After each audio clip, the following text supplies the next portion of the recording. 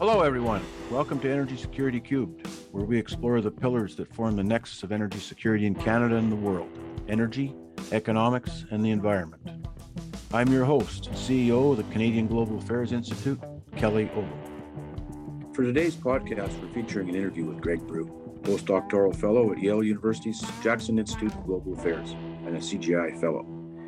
Before we dive into that, I'll have a quick discussion with our Energy Security Forum coordinator, Joe Kalman, about the news stories affecting global energy security this week. How are things with you, Joe? Feeling fine, Kelly.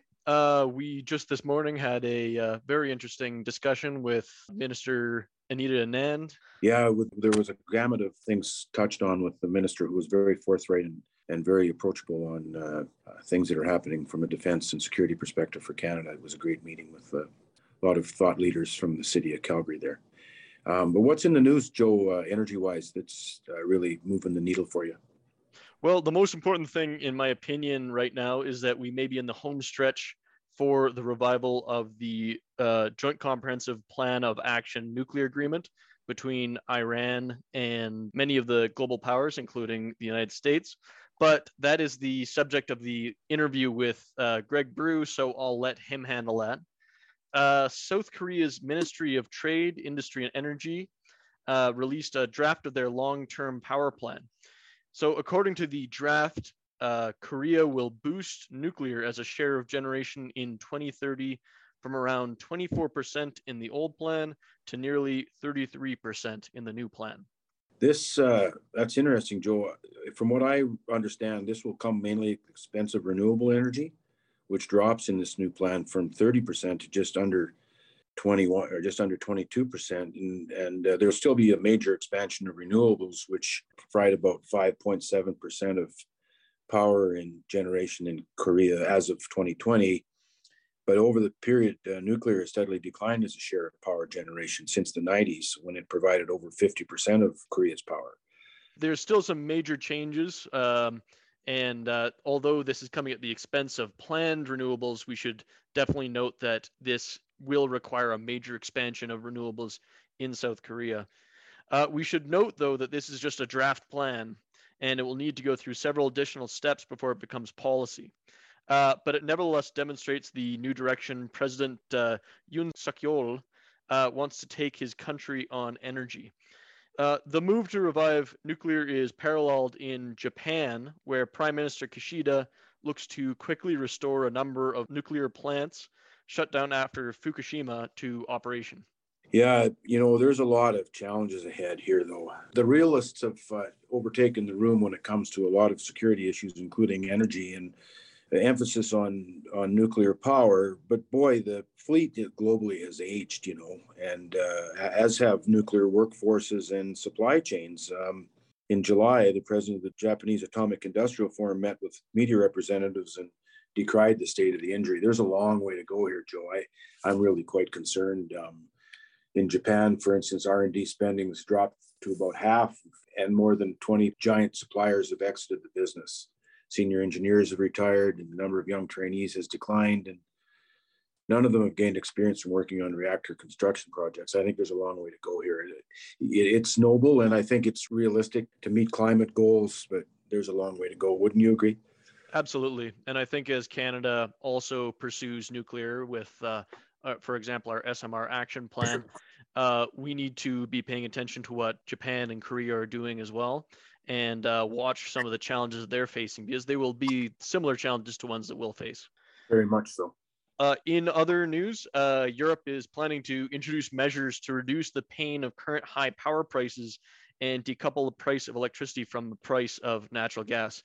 Now, in the last few days, power prices in Europe have come down significantly, but they're still very high, and I think that this will still be an item on the agenda. So, European Commission President Ursula von der Leyen said Tuesday that the EU's power market is not functioning properly due to semi-monopolistic actions on gas prices by Russia. No, that's just part of the story.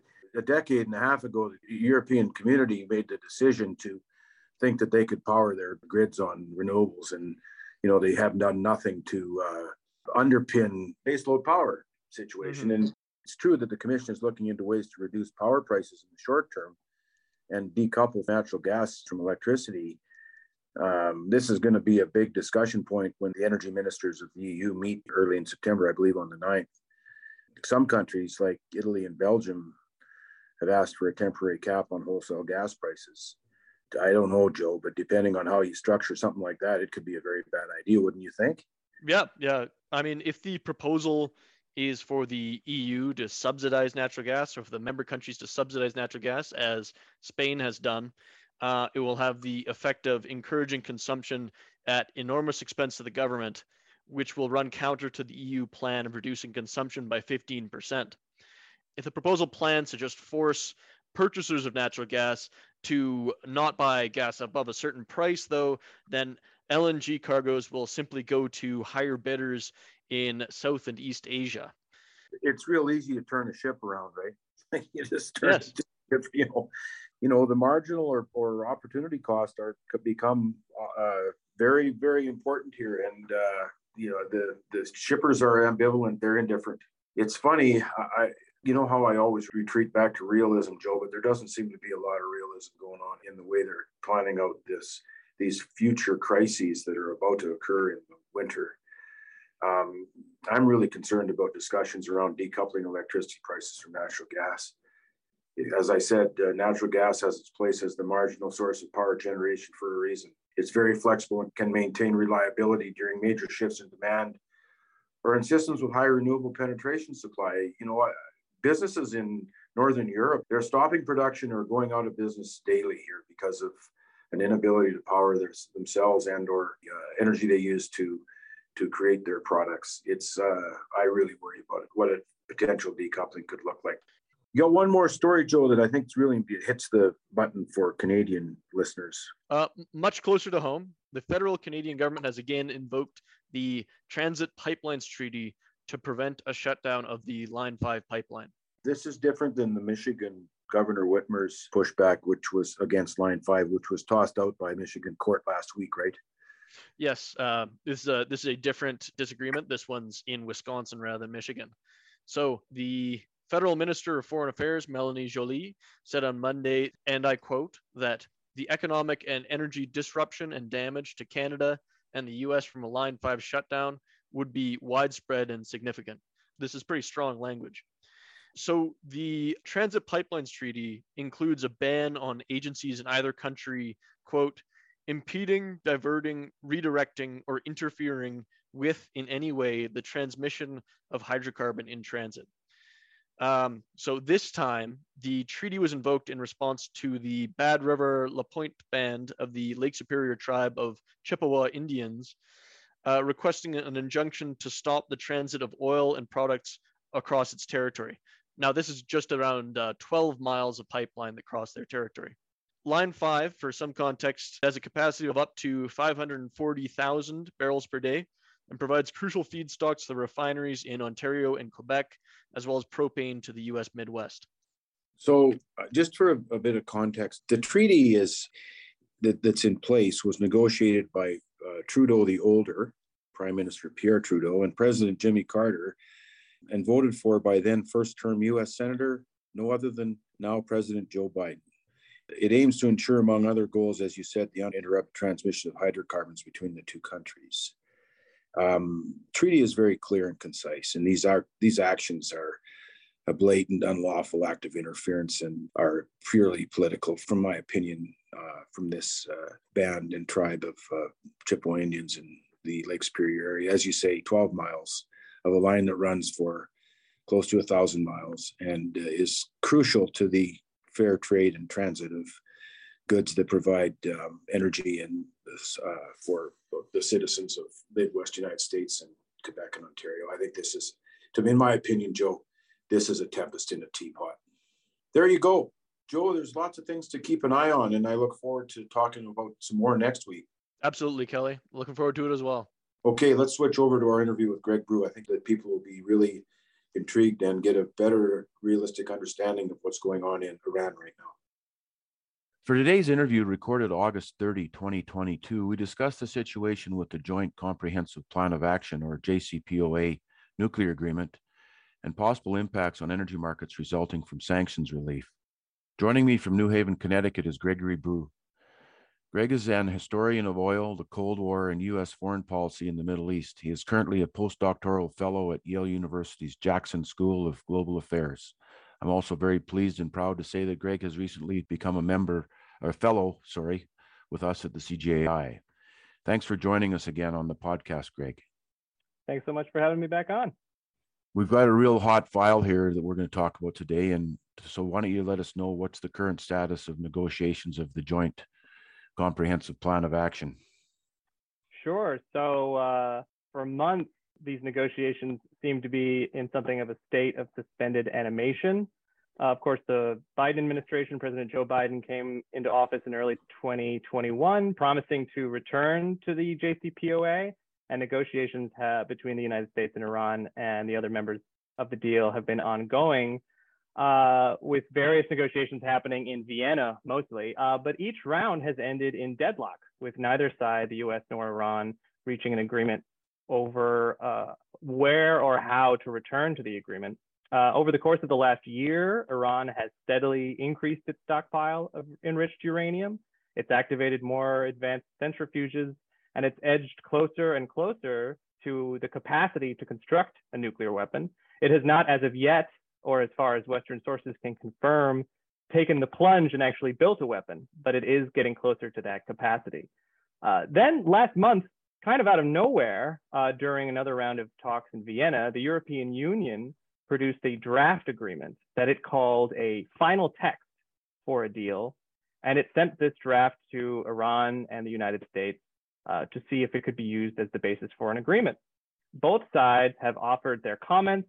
There's been back and forth between the US and Iran, with the EU sort of working as a mediator or a referee, if you like, regarding the final terms of an agreement. The finer details of the talk are still being kept secret, but the rhetoric from both sides suggests that an agreement could be in sight for the first time in over a year when these negotiations started.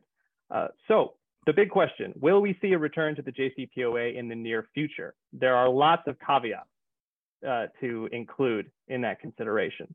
The International Atomic Energy Agency, or the IAEA, which is the agency that's been monitoring Iran's nuclear program, opened a probe into Iran several years ago regarding some enrichment activities that Iran had been undertaking without the IAEA's knowledge. That probe is still ongoing. Iran's government has made it clear that it won't return to the JCPOA until that probe is terminated. So that's a major obstacle. Another obstacle is the United States Congress. The JCPOA isn't the most popular deal here in the United States. And there's a lot of opposition in Congress from both Republicans and also many Democrats to the deal as it currently stands. According to laws that have been passed, President Biden must submit the deal for Congress's consideration. And there are tools in place that could allow Congress to hold up a final agreement or render it meaningless by implementing new sanctions on Iran. So, and of course, we have to remember, we're still not at an agreement. There's still finer details that have to be ironed out, and either side, Iran or the US, could pull out, and we could end up with a deadlock, just as we have over the last year. So that being said, things are looking more favorable for a return to the deal than at any time in the last 18 months. When you came on the podcast in February, you said that the uncertainty around oil supply increased the urgency for the U.S. getting a deal on the agreement, while the Iranians got more leverage. Has this happened? Does it look like Iran will be able to get unexpected concessions? As the world shudders under the pressures of energy security, oil is a large part of that. And prior to sanctioning, Iran was a fairly substantial oil producer. Absolutely. I think the situation on the global oil market has made a return to the JCPOA more attractive for the United States and the other members of the deal. President Biden has undertaken a variety of measures, from releasing oil from the Strategic Petroleum Reserve to traveling to Saudi Arabia to talk with Crown Prince Mohammed bin Salman, all in an effort to increase the supply of oil on the market, to reduce prices and to fight inflation. So that has, I think, made a return to the deal slightly more urgent, because as you say, Kelly, Iran is a major oil producer, and there is Iranian oil that could come back onto the market if a deal was to be reached. So that is a consideration. Whether that has translated into more leverage for Iran, I think, or into new concessions, I wouldn't go so far as to say that. I think Iran could get a good deal if the US dropped its sanctions and allowed Iran to increase its oil exports. In exchange, it would see the limitations placed back on its nuclear program. It would have to submit to increased IAEA inspections, and the sunset provisions for the agreement would allow these terms to remain in place for really only a year and a half until a new presidential administration potentially comes to power in 2025. So I think the oil market situation has made a return to the deal more attractive for both sides. But the economic rationale for a return has always been there for Iran and for the United States. So I think the global situation has increased the sense of urgency, but I don't think it's given Iran any greater leverage than it would have under different circumstances. You know, the whole, one of the linchpins of this whole thing is the sanctions plus and minus, right? And the relief from those. What's the general outlook among you Iranian watchers for how much oil could get to the market and how soon could that happen?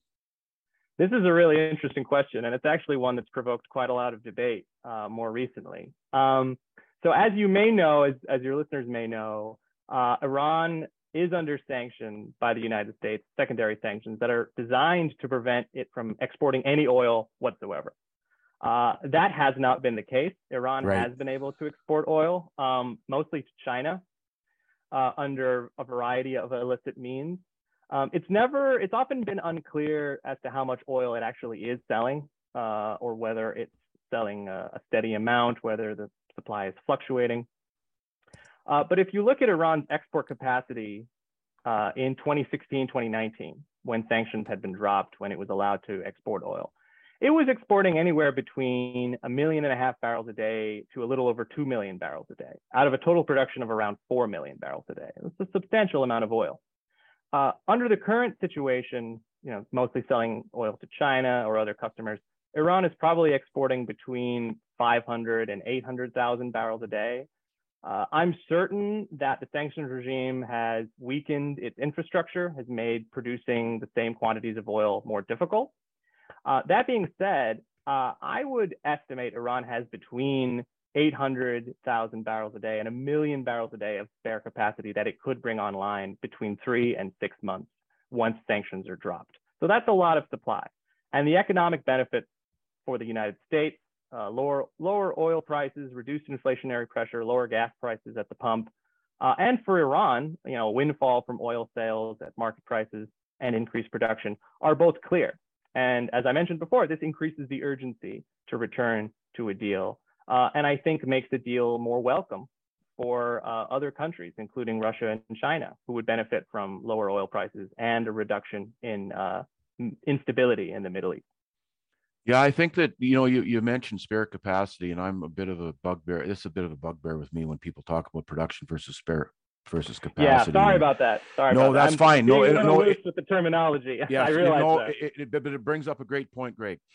1 million barrels of spare capacity brought on in a 3 to 6 month period would make a giant difference in the 100 million barrels per day of oil production in the world. It's only 1%, but it acts way different than that. People need to understand that, especially when we're under the pressures of not enough capital to replace diminishing and declining reserves of the 100 million barrels a day. But I digress. And you brought up a very interesting point about this isn't just the United States and Iran. Two major players in the JCPOA agreement are Russia and China as 2 of the 5 permanent members of the United Nations Security Council. And what role did they play in the original agreement? And have they been more active participants in current negotiations? Because I think it's very important, given what's happening in Eastern Europe and Ukraine, that this is going on at the same time. And it's a different file, but they're certainly connected. Absolutely. Russia and China both play important roles in the JCPOA as it was originally negotiated and as these negotiations for return to the deal have been progressing. Russia's role is actually quite important. It is responsible for accepting Iran's enriched uranium once a deal is made. It takes that enriched uranium out of the country. It assists Iran in, if you like, de-weaponizing certain portions of its nuclear program. Under the terms of the original agreement, it was supposed to assist Iran in turning the enrichment site at Fordow into a research center focused on medical purposes. So Russia's role as a nuclear state as a state with somewhat more friendly ties to the Islamic Republic has been an important one. And during these current negotiations, these more recent negotiations, Russia's played an interesting role.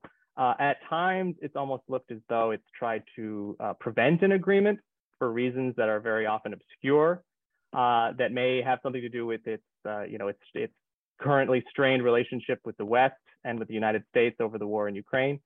At other times, it's seemed quite supportive of a return to the agreement. So it's often been difficult to tell precisely what Russia's position has been. I would argue that currently Russia is supporting a return to the agreement.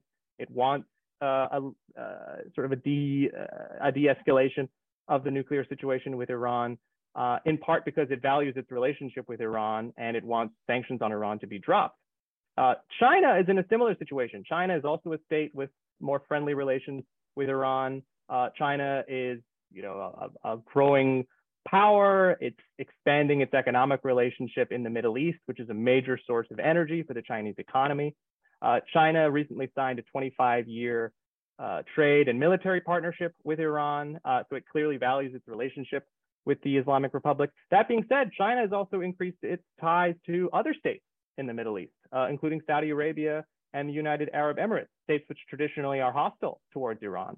So what China wants is a return to the agreement. It wants the situation in the Middle East to be somewhat more stable, and it's very concerned with nuclear proliferation. It wants to prevent a nuclear Iran if it can, and see the nuclear program de-weaponized and de-escalated from its current status. So both China and Russia are leaning towards supporting an agreement.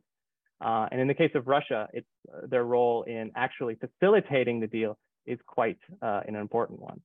Greg, I don't know if you can answer this question or not, but I know that, given the trade and interaction of China diplomatically with Russia more than others, would China have a role to play in the capital required to bring that spare capacity on? It seems to me that would be or who is going to do that? Because there was a lot of discussion early in the conflict with Ukraine as Western service companies left Russia. Where would the technologies and services come from to bring Iranian oil back on production? And this is a bit off the script. It just popped into my mind, and I wondered if you had anything to add about that. No, that's a very interesting question. And traditionally, and this actually gets to some of the bigger changes that are happening in the global market. Traditionally, Iran looked to customers in East Asia for an outlet for its energy products, but it also looked to Europe and Western Europe, not only for energy markets, but also for economic, cultural, political ties. Iran historically sees a closer connection to the West than it does to the East. And that's just speaking in terms of sort of the longer span of Iranian history. That being said, your capital requirement question, I think, gets at a very important recent change, which is that Iran, for reasons linked to geopolitics, for reasons linked to the withdrawal of the US from the JCPOA and current geopolitical conditions, have seen the importance of embracing a closer relationship with Russia and China, as opposed to rebuilding its relationship with the West, with Europe, and certainly, trying to attempt a closer relationship with the United States. That's not on the table anymore, I would argue. Iran is going to look to Chinese and Russian companies to assist it with expanding its energy infrastructure. It's going to look towards China for capital to rebuild its economy, which has been ravaged by sanctions. And this might not be something that the Iranian people and the Iranian government necessarily want, but it is something that circumstances within the broader geopolitical situation demand. Iran is improving its relationship with China and Russia largely out of necessity. And I don't see that trend changing anytime in the near future. I would also say, I want to clarify something I said a little while ago. When I say that Russia, China, and other powers are trying to de-weaponize Iran's nuclear program, that's not to imply that Iran has a nuclear weapon or is trying to build one. That isn't clear. When I say de-weaponize, I mean moving Iran away from the capability to potentially produce a weapon, which is the point of the JCPOA and its provisions. I wanted to make sure that's clear in case, people question my terminology there. No, that's a very good point, because that's an unknown, right? And it's part of the reason that for my next question, because it's hard to negotiate in a vacuum. And that's where we're at, kind of, because if you dig a bit deeper into the history of Iranian and US relations, which is your specialty, by the way, so I know just enough to be dangerous. There's a few facts about the JCPOA that stick out. And the first is that the original agreement was the first formal agreement between Iran and the United States in 34 years. Think about that. And the second is that this latest round of negotiations, Iranian and American negotiators don't meet together. You've alluded to this, but let's go a little deeper in that. And discussion was instead indirect, channeled through intermediaries, which, like you just said, such as the UU's Enrique Mora. Could you give us an overview of some of the historical grievances that have made deal making so difficult between the United States and Iran? And this goes all the way back to the early 70s, right? Like and more specifically 1979. Absolutely. I mean, as many of your listeners know, as is still well known today, Iran and the United States used to be friends, used to be allies during the days of the Shah, who ruled Iran from 1941 until 1979. Iran was and still is one of the largest and most developed nations in the Middle East. It has a long history, a powerful sense of nationalism, national unity, an urbanized, educated, industrious society, a developed economy. So during the 1940s, 50s, and 60s, Iran and the United States were quite close allies. There are historical grievances, legacies of distrust grounded in its earliest days in the CIA coup that overthrew Iran's government in 1953. That's an important early source of grievance and suspicion. More importantly, of course, there's the 1978-1979 Islamic Revolution, which overthrew the Shah and empowered a new Islamic government. And thereafter followed the storming of the US Embassy in November 1979 and the hostage crisis, which lasted almost 2 years.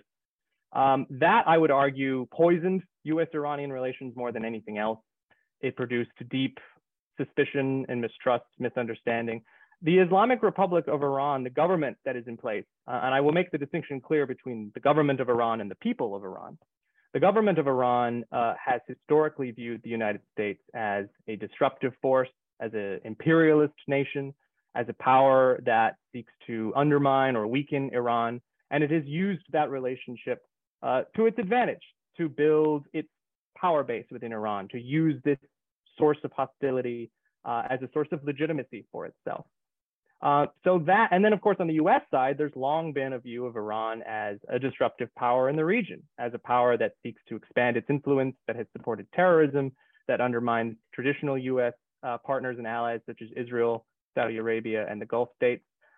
This has only encouraged continued suspicion, mistrust, and misunderstanding. In the last 40 years, there have been occasional attempts at rapprochement that have collapsed one after the other. The JCPOA was the first successful attempt at building a slightly more cooperative US-Iranian relationship. And I would argue that the ensuing drama, the withdrawal of the United States from the JCPOA in 2018, the maximum pressure campaign that followed, and these recent negotiations have only solidified this historic enmity, have only made it more difficult over the long term for the US and Iran to build a bridge. I mentioned a moment ago that Iran is increasingly turning towards Russia and China, and that is a result of the collapse of the JCPOA. Even if the deal is renegotiated, even if it's returned to for only a limited amount of time, I don't see anything happening that will improve the US-Iranian relationship. In fact, I would be fairly certain that it will only deteriorate further. Yeah, it's still a bubbling cauldron. In the all the great power competition and juxtapositioning that's going on globally, this is one that certainly sometimes gets overlooked, which can't. It is certainly a giant linchpin. Everything sort of, the noise is almost always around Saudi Arabia, but this is a very, very important part of what's happening in the Middle East, not just with energy, with energy markets in particular, but more importantly with the larger geopolitical considerations, in my opinion. I want to finish off with actually a completely unrelated question, because I'd like to get your view on this. Last week, it was revealed that U.S. Energy Secretary Granholm penned a letter to American refiners asking them to redirect current exports of refined products to refilling domestic inventories, and saying that if this did not happen, that the administration would, and I quote, consider additional federal requirements or other emergency measures, and unquote, to refill inventories. And again, and then just to add a little more fodder, this morning I'm reading where there were questions about LNG exports back in February as well. I saw in social media this morning. What's your take on this, Greg? And it certainly seems like a strange move with Europe preparing to cut off Russian product imports. The oil's one thing, gas in liquid LNG form is another thing. Refined products are what makes trucks move and cars and drives the economy, really.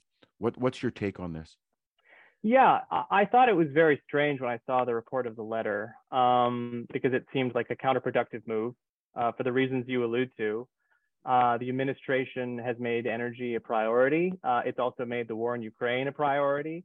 Europe is about to face an energy crisis as a result of that war, as a result of the response to the war. And so far, there hasn't been a whole lot of transatlantic cooperation over surmounting that energy problem. This letter from Granum to the refiners seems to go in very much the opposite direction, prioritizing domestic consumption over any kind of international cooperation.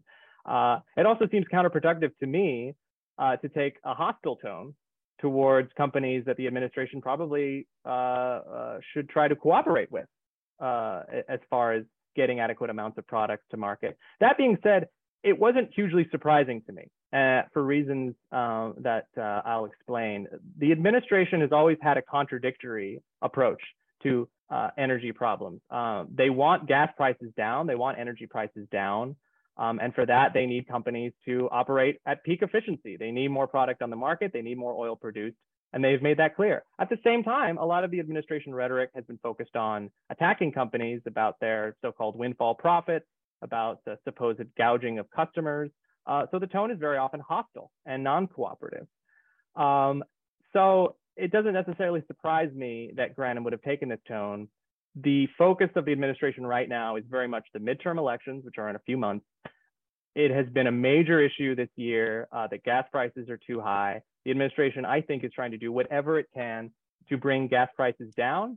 And short of doing that, they want to do everything they can to look like they're bringing gas prices down, because appearances are almost as important as material outcomes. So the letter, while strange and vague in its particulars, I think to me served a fairly clear political purpose, if not a particularly constructive one. Yeah, I agree. It's as the theme of this podcast is energy, economics, and the environment, and I think that a lot of the pressure inside that administration from the people that in their administration, much like Canada's, that are at the tipping point of decision making, they have these grandiose aspirational goals about the environment, which oftentimes have been easy to say but not so easy to implement. And when it gets to the real pressures on the economy, and therefore energy security, things change. And I think I'd just like to end that point by, here we are where realism is full front center and the national interest wins out, because that's what the base of realism is, right? We'll use our power to substantially maintain whatever is important in our national interest. And I think that that's my own opinion of what overrides this whole thing about the domestic product inventories. Greg, thanks so much for coming on again. Your views are very succinct and prescient, and we really appreciate you helping us out here. Before we go, what are you reading since we talked to you in February? I'm reading a lot because I recently finished my own book project. Yes. I have two books that are coming out. So I finally have time to read for fun and for work again, because I was focusing on those. I just finished Helen Thompson's Disorder: Hard Times in the 21st Century, which is an excellent book that is very concerned with oil and energy. So your listeners might enjoy that one.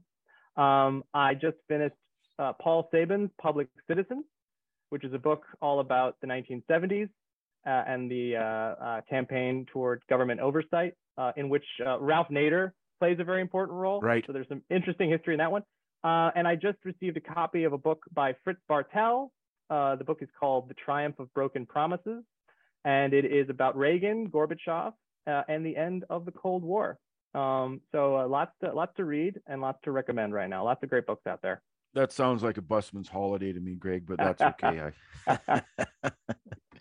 Very interesting. And we'll put those up on the website as well as your two books to make sure that folks are able to have a look at those and purchase them if they so would like to. Sounds good. Greg, thanks again for coming on the podcast. Thanks so much. Thanks everyone for listening to this episode of Energy Security Cubed on the Canadian Global Affairs Podcast Network. You can find the CGAI network on iTunes, Spotify, and Google Play. If you like the show, give it a rating. You can also find the Canadian Global Affairs Institute on Facebook, Twitter, and LinkedIn. If you like this episode and want to help us keep creating content, you can support us by donating at cgai.ca/support. Energy Security Cubed is brought to you by our team at CGAI. Thanks go out to our producer, Joe Callinan, and to Drew Phillips for providing our music. I'm Kelly Ogle. Thanks for joining us on Energy Security Cubed.